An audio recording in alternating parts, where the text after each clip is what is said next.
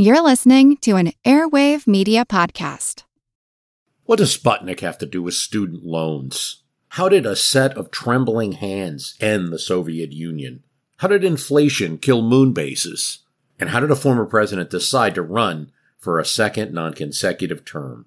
These are among the topics we deal with on the My History Can Beat Up Your Politics podcast. We tell stories of history that relate to today's news events. Give a listen. My History Can Beat Up Your Politics, wherever you get podcasts.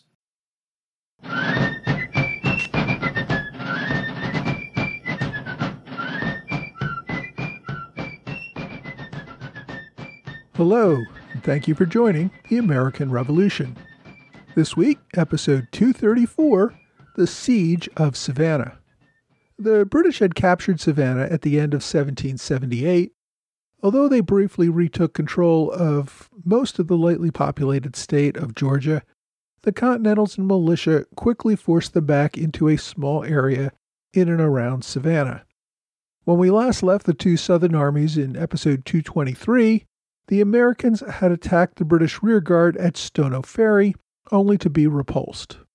General Washington saw the British occupation of Savannah as a threat to the southern states, particularly the largest town in the region, Charleston, South Carolina, where the British had almost succeeded in taking the city with a rather small and ill-conceived attack.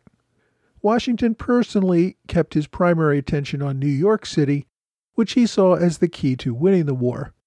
Washington had lost New York in 1776 and probably saw it as a personal point of honor to win it back militarily.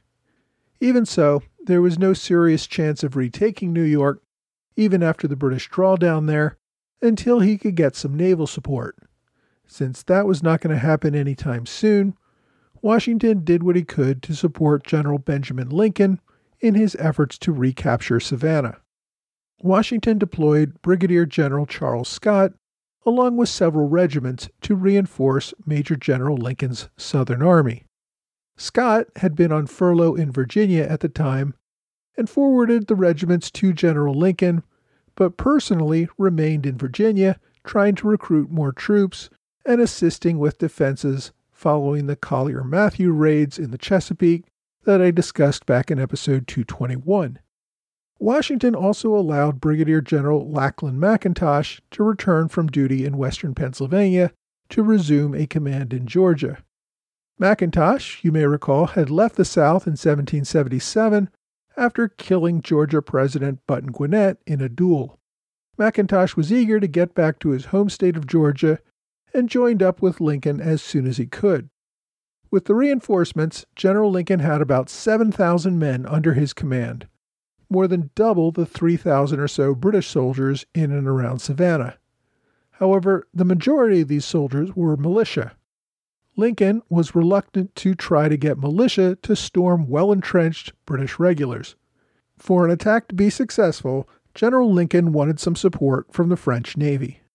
For months, Washington had been badgering French Minister Conrad Girard, hoping to get the French fleet under Admiral d'Estaing to support an attack on New York, or barring that, to at least support the Southern Army in an attack on Savannah. Since the French fleet had arrived in the summer of 1778, it had proven to be not very helpful, passing up an attack on New York, pulling out of an attack on Newport, Rhode Island, and then spending the winter in Boston getting repairs to the fleet before leaving the continent entirely to head down to the West Indies. While in the West Indies, Admiral d'Estaing had received more reinforcements and had taken the islands of St. Vincent and Grenada in the early summer 1779. See episode 224. By late summer, d'Estaing was looking to pull much of his fleet out of the West Indies again before hurricane season hit and posed a threat to his fleet. In late August, a substantial French fleet, which included more than 20 ships of the line and over 4,000 French soldiers, left the West Indies for the Georgia coast. D'Estaing sent a ship to Charleston, South Carolina, to let the Americans know that he was ready to participate in a joint attack on Savannah. Almost immediately, General Lincoln set out from Charleston with 1,000 of his best soldiers to launch the cooperative effort to recapture Savannah. He also called on General McIntosh, by this time in command of American troops at Augusta, to raise as many men as he could and cooperate in the attack on Savannah. The arrival of the French fleet caught the British by surprise. The French captured the British 50-gun ship Experiment and the 24-gun ship the Ariel, as well as several other supply ships off the Georgia coast. Aboard one of the captured ships was Brigadier General George Garth, on his way to succeed General Prevost as the British military commander. The captured ship also held 30,000 pounds sterling for the Savannah garrison's payroll. Several other British ships moved upriver, closer to the main British defenses at Savannah. By September 9th, D'Estaing was offloading French soldiers at Tybee Island, at the mouth of the Savannah River, which was about 15 miles from the city of Savannah. A British outpost on Tybee Island fired on the French fleet. However, after the French began landing soldiers on the island, the small garrison fled and rejoined the main British force at Savannah. Over the next few days, the French took several small islands near the mouth of the Savannah River and drove British pickets back into the city. On September 12th, D'Estaing made contact with Continental General Casimir Pulaski, who had moved to Savannah as part of the army under General McIntosh, coming from Augusta. Pulaski informed D'Estaing that they were still awaiting the arrival of the main army under General Lincoln, who were still marching toward Savannah from Charleston. Lincoln's force had made it to Perrysburg, South Carolina, right on the Savannah River and about 15 miles north of Savannah. He began moving his soldiers and equipment across the river, but did not want to proceed down toward the city until he received word that the French had arrived. Lincoln had not received any word about the French fleet since he had left Charleston, where he had only received rather vague assurances that the French were going to move against Savannah. Lincoln was concerned about moving back into Georgia and against the city if the French fleet had not arrived as promised and disembarked its army on the other side of Savannah.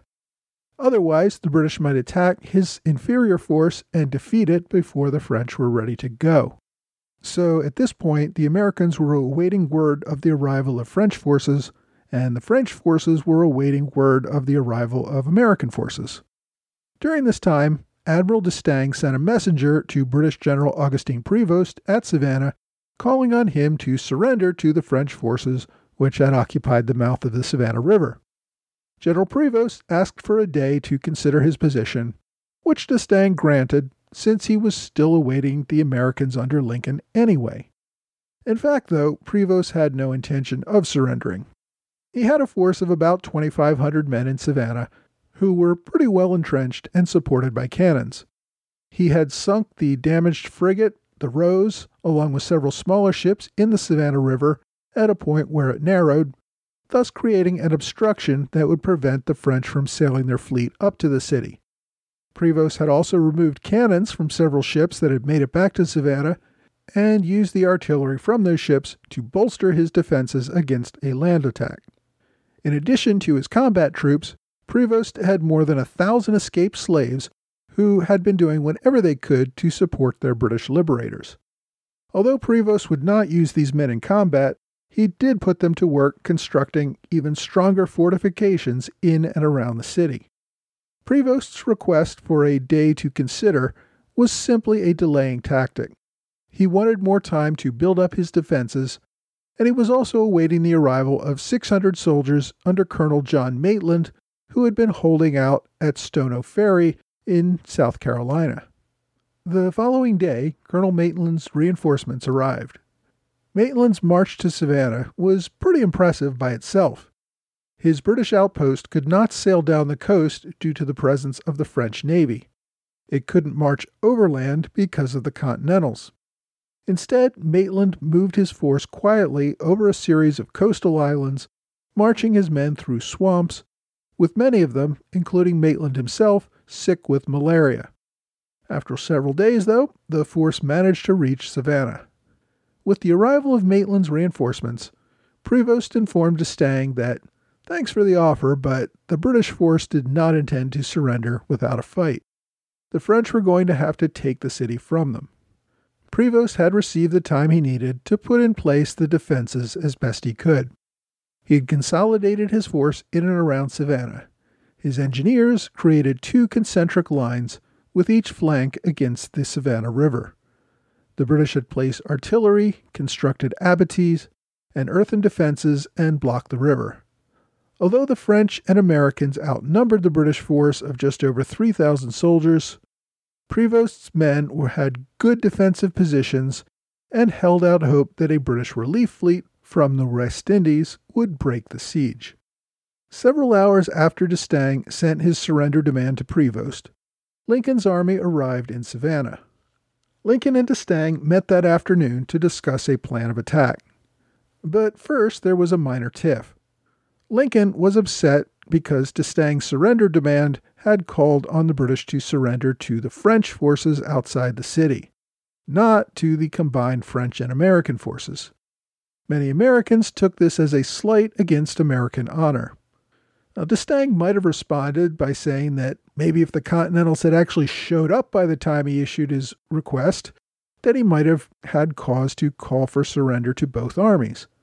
But he was more diplomatic than that, and simply said that it was an oversight and that any further communications would reference both the French and American forces. Given the state of British defenses, the Allies opted for a traditional siege. After the battle, several British officers noted that had the French stormed the city immediately following the fleet's arrival, they probably would have been successful in taking the city. The British defenses were not ready, and the defenders simply didn't have the numbers. But with the arrival of Maitland's reinforcements and several days to construct better defenses, storming the city seemed like a dangerous strategy. Even if it had been successful, it probably would have been a costly victory.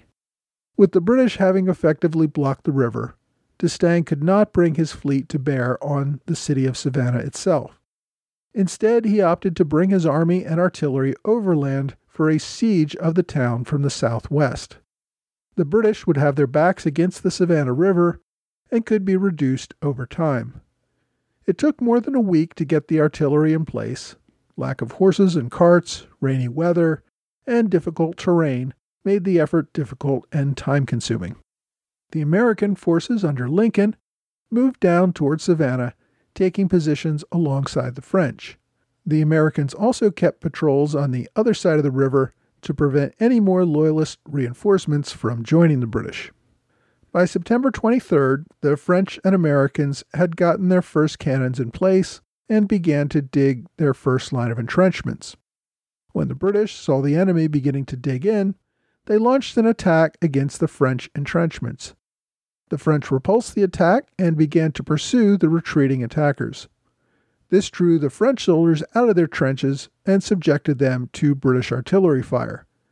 The French took several dozen casualties before retreating back to their own entrenchments. It took another week and a half for the first line of entrenchments and cannon placement to be complete, so that the artillery attack did not begin until the night of October 3rd. Americans and French cannons began their attack, mostly hitting homes inside Savannah and not doing much damage to the enemy's defenses. As seemed to be the norm in these operations, the French and Americans did not get along. General Lincoln found D'Estaing arrogant and unwilling to communicate everything that was happening. The admiral found the American forces, of mostly local militia, to be disorganized and ill-disciplined, and simply did not trust them to be effective in combat. As the main siege was still being constructed, the Americans came across a small fleet of mostly Loyalists trying to join the British defenses. General Pulaski's cavalry captured a portion of them, but there was still a fleet of 5 ships with about 140 Loyalists and regulars aboard. Most of these ships were armed with cannons and could not be taken by the local land forces.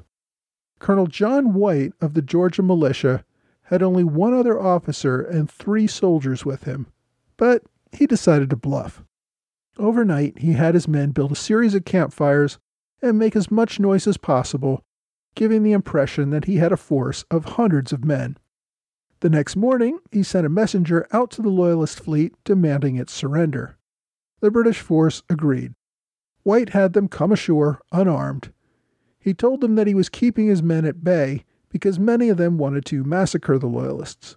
He brought out his 3 soldiers and said that these men would serve as guides to bring the prisoners to the main army, where they would be held and guaranteed protection as prisoners of war. The bluff worked, and the 5 men took 141 British prisoners. The artillery attack continued for about a week. With the British defenses set up to resist artillery, most of the damage fell on the town, killing a few soldiers, but also several civilians. The attacks also started several fires, which threatened to destroy the city. General Prevost sent a request to remove women and children from the British Army out of the city, but because he refused to allow Continental General Lachlan McIntosh's wife to leave along with them, the request was denied. Under a traditional 18th century siege, the attackers would dig a series of zigzag lines, moving ever closer to the defenses while maintaining artillery fire.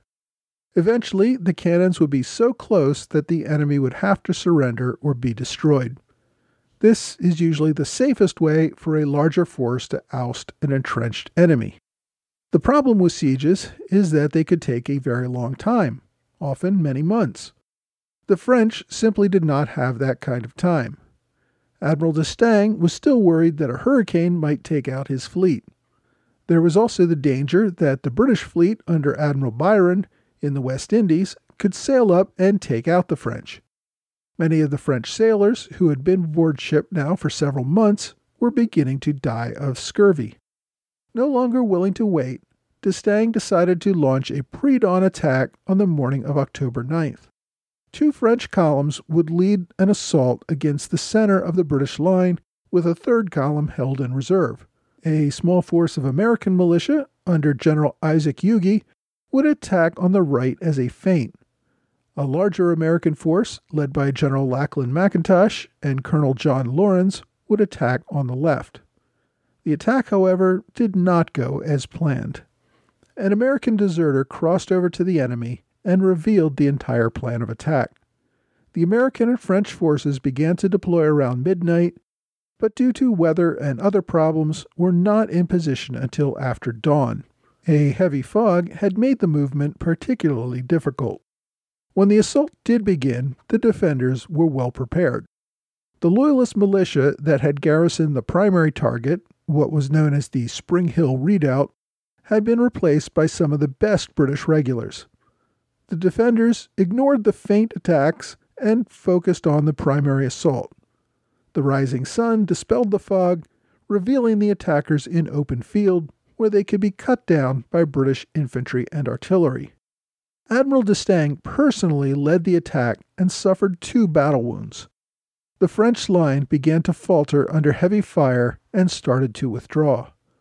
A regiment of French soldiers of African descent that had been raised on the French island that is today Haiti fought with notable ferocity and bravery at this battle, taking considerable casualties. General Pulaski, whose cavalry had been held in reserve so that they could charge into any breach that revealed itself, mounted a charge in an attempt to stem the French retreat. In the process, Pulaski took a cannon full of British grape shot and fell off his horse, wounded and unconscious. Several men from Colonel Lawrence's column managed to reach the Spring Hill Redoubt, but not in enough numbers to hold it. Several men were killed trying to plant the American flag on the redoubt. Lawrence's brigade suffered about 50% casualties. The actual fighting only lasted for about an hour, but it was intense and devastating. The French and Americans lost about 1,000 killed or wounded, one of the greatest losses of the war. The British reported suffering only about 150 casualties. After the battle, the attackers called for a truce to gather their dead and wounded. General Prevost granted the truce. General Pulaski was taken to a nearby hospital ship. He never regained consciousness and died from his wounds about 2 days later. Following the battle, General Lincoln wanted to continue the siege. Officials from South Carolina had requested that the French come to Charleston, South Carolina, to help with the defense of that city. However, Admiral d'Estaing would not accept either proposal. After burying his dead and tending to his wounded, the admiral put his men and artillery back aboard ship and returned to the French islands in the West Indies. The French fleet had originally planned to sail north, where Washington hoped to cooperate in an assault on New York. But after the loss at Savannah, D'Estaing determined that his army was in no condition to continue on any military campaign. Now, unlike the French departure at Newport, Rhode Island a year earlier, this departure did not cause American bitterness. The French had fought a bloody battle in the field, and while the Americans would have preferred to continue the siege, they understood why the French would not. With the French departure, General Lincoln withdrew his army to the north, across the Savannah River and back into South Carolina. He returned to Charleston, where he attempted to raise another army, once again encouraging local leaders to raise several regiments of slaves, only to have such proposals once again rejected by state leaders. Southern Loyalists were encouraged by the fact that Britain had managed to hold Savannah against a combined Allied attack, so Loyalist recruitment picked up. Both sides expected a new British offensive against Charleston in the coming months. Next week, radicals in Philadelphia attacked moderate Patriot political leaders, culminating in what became known as the Battle of Fort Wilson.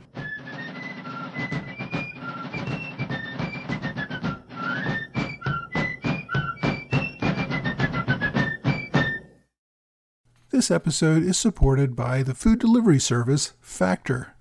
It's spring now, and we all want to spend more time outdoors, enjoying life, not the kitchen. Factor ensures you have fresh, never frozen, chef-crafted, dietitian-approved meals that you can prepare in just 2 minutes. Each week you get a menu of 35 meal options, as well as 60 add-ons, including breakfasts, on-the-go lunches, snacks, and beverages. You can customize your orders to get as much or as little as you want each week, and can pause or make changes to your orders at any time. Factor is less expensive than takeout, and every meal is dietitian approved to be nutritious and delicious. It's the perfect solution if you're looking for fast, upscale options done easily. Now, they even have a special deal for fans of the American Revolution podcast. Head to factormeals.com/ARP50 and use that code ARP50 to get 50% off your first box plus 20% off your next box.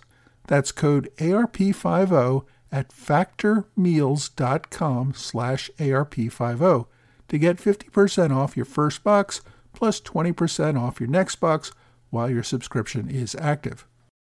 Hey, thanks for joining the American Revolution Podcast After Show. Thank you to my Patreon supporters in the Alexander Hamilton Club, Trey Nance, George Davis, and George Hunter. Thanks also to Knox Press for support at the Robert Morris Circle. Knox Press recently released a new novel by David O. Stewart called The New Land. This is the first in a series of novels that Stewart mentioned he was working on when I interviewed him last year. The novel is a look at a Hessian family that settles in New England before the Revolution. Go to knoxpress.com for more details.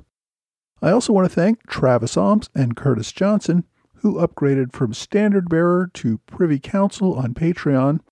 Also to Anna Malzik, Frank Price, Tom Trow, and K.A. Cooper, who joined as Minutemen last month, and Jeff Vandermeulen, who upgraded from Sons of Liberty to Minuteman.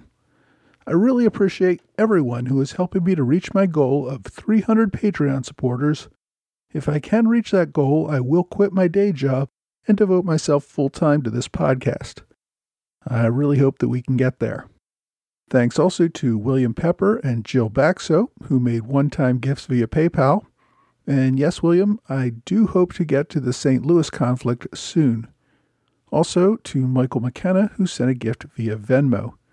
If you care to support this podcast via an ongoing Patreon pledge or a one-time gift, there are links on my blog and website.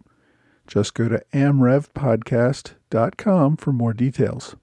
This week we covered the Siege of Savannah, which once again marked a cooperative effort between the French and the Continentals, which again ended in failure. British General Augustin Prevost's victory at Savannah would mark the end of his military career. Now, even though the French had captured his replacement, General Garth, Prevost left Savannah shortly after the siege lifted and returned to London. The 56-year-old general suffered from ill health and eventually died in 1786. His brother, Colonel Mark Prevost, took command of the army at Savannah.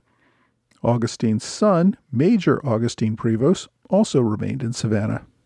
French Admiral d'Estaing would return to France a few months later. He appeared at Versailles, still on crutches from his battle wounds at Savannah. Despite his personal bravery, the king was unimpressed with his lack of success in America. He would not receive another important command for 3 years. Admiral François de Grasse would take over as the lead naval officer for France in America. My book recommendation this week is a bit of a departure from my regular practice. I usually try to recommend a newer book for my book recommendation and put older public domain books in my online recommendations. The book I'm recommending this week is a public domain book, though. First published in 1874. It's called The Siege of Savannah in 1779 by Charles Colcock Jones. Admittedly, the main reason I'm using it as a book recommendation is that I've already recommended all the more modern books that I use for this week's episode. You can buy this book on Amazon as a reprint. I do urge caution when ordering reprints of public domain books. Often these are just thrown together. Sometimes they're simply photocopies of books that the publisher has downloaded from archive.org or other public domain libraries. This book in particular is a very short one by modern standards, only 90 pages, but it does cover the siege well. But I put out that warning that when you buy these public domain books on Amazon or other online resources, you may not be getting a really high-quality item. Still, reprints are nice for those of us who like to read paper. You can download a copy of this book for free as an ebook on archive.org as well. And in fact, in these sorts of cases, I usually recommend that you'll at least want to check out the book and browse it online before you put out the money for buying a paper copy. The author, Jones, is an interesting character in and of himself. He lived in the early 19th century Georgia, where he was a minister and a plantation owner. Another of his books is on the topic of evangelizing Christianity to slaves. Again, the book I'm recommending this week is The Siege of Savannah in 1779 by Charles Colcock Jones. My online recommendation takes a closer look at an issue that I only mentioned in passing in the main episode, but it's definitely worth further exploration. It's an article called Black Haitian Soldiers at the Siege of Savannah by Robert Scott Davis, and the article appears online in the Journal of the American Revolution. The article takes a closer look at the Black Regiment of French soldiers who fought at Savannah. We generally don't think of the French in this era as having black regiments, but they did, and in this case they fought rather heroically at Savannah. This week's question comes from Warren Potter, who asks, though it's not as cold in the winter recently, I'm sure the people of the American colonies struggled through brutal winters, no? We hear of the soldier side of the winter often with encampments, training, and disease, but what about the rest of the population? Did the people of the northern colonies stockpile food? Did they rely more heavily on bartering in the colder months? Did they just go without? Well, Warren, it was actually colder during the Revolution than it is today. The period in which the Revolution was fought was known as the Little Ice Age. There's some debate about exactly when the Little Ice Age was. Some people put the beginning at about 1350. It probably ended about 1850. But during that period, temperatures in the North Atlantic were cooler than average, both in Europe and America. Several time periods within that age got especially cold. One of those particularly cold periods began in 1770, just before the war began. The winters were considerably colder. And keep in mind that in the pre-industrial revolution era, home heating systems generally consisted of a few wood-burning fireplaces. Benjamin Franklin had recently improved on heating by developing the wood-burning stove, but few people could afford those. Coats, shoes, and home insulation were all far inferior to what we enjoy today, so winters could be pretty miserable. A colonial home could go through 40 cords of wood in a year. That's quite a few trees. All wood had to be cut with axes and hauled to the home in what was a back-breaking amount of labor. Much of that work was done before winter began. There were no grocery stores to buy food over the winter. Colonists did what they could to harvest and store food to last them over those frozen months. If food was stolen or damaged, a family could be in danger of starvation. Let's face it, it was a difficult time to be alive. Reliance on your extended family or neighbors in hard times could mean the difference between life and death. There was some trade, but normally food was not imported into the colonies. Shipping food on slow-sailing ships without modern storage or refrigeration led to much of the cargo spoiling before it could reach a destination. Most transports that existed at that time involved goods that were more valuable per pound and which did not spoil easily, things like sugar or liquor. The main staples of a diet, things like meat, fruits and vegetables, even grains, were all grown pretty locally to where they were eaten. If there was a problem with the food supply in your local area, you might get some imports, but as I said, it would be very expensive and there would be a lot of spoilage. If you think supply chain issues that create food insecurity today are a problem, it was nothing compared to life in the 18th century. If you have a question that you would like answered on the show, please email me or reach out to me on social media. Well, that's all for this week. I hope you will join me again next week for another American Revolution podcast.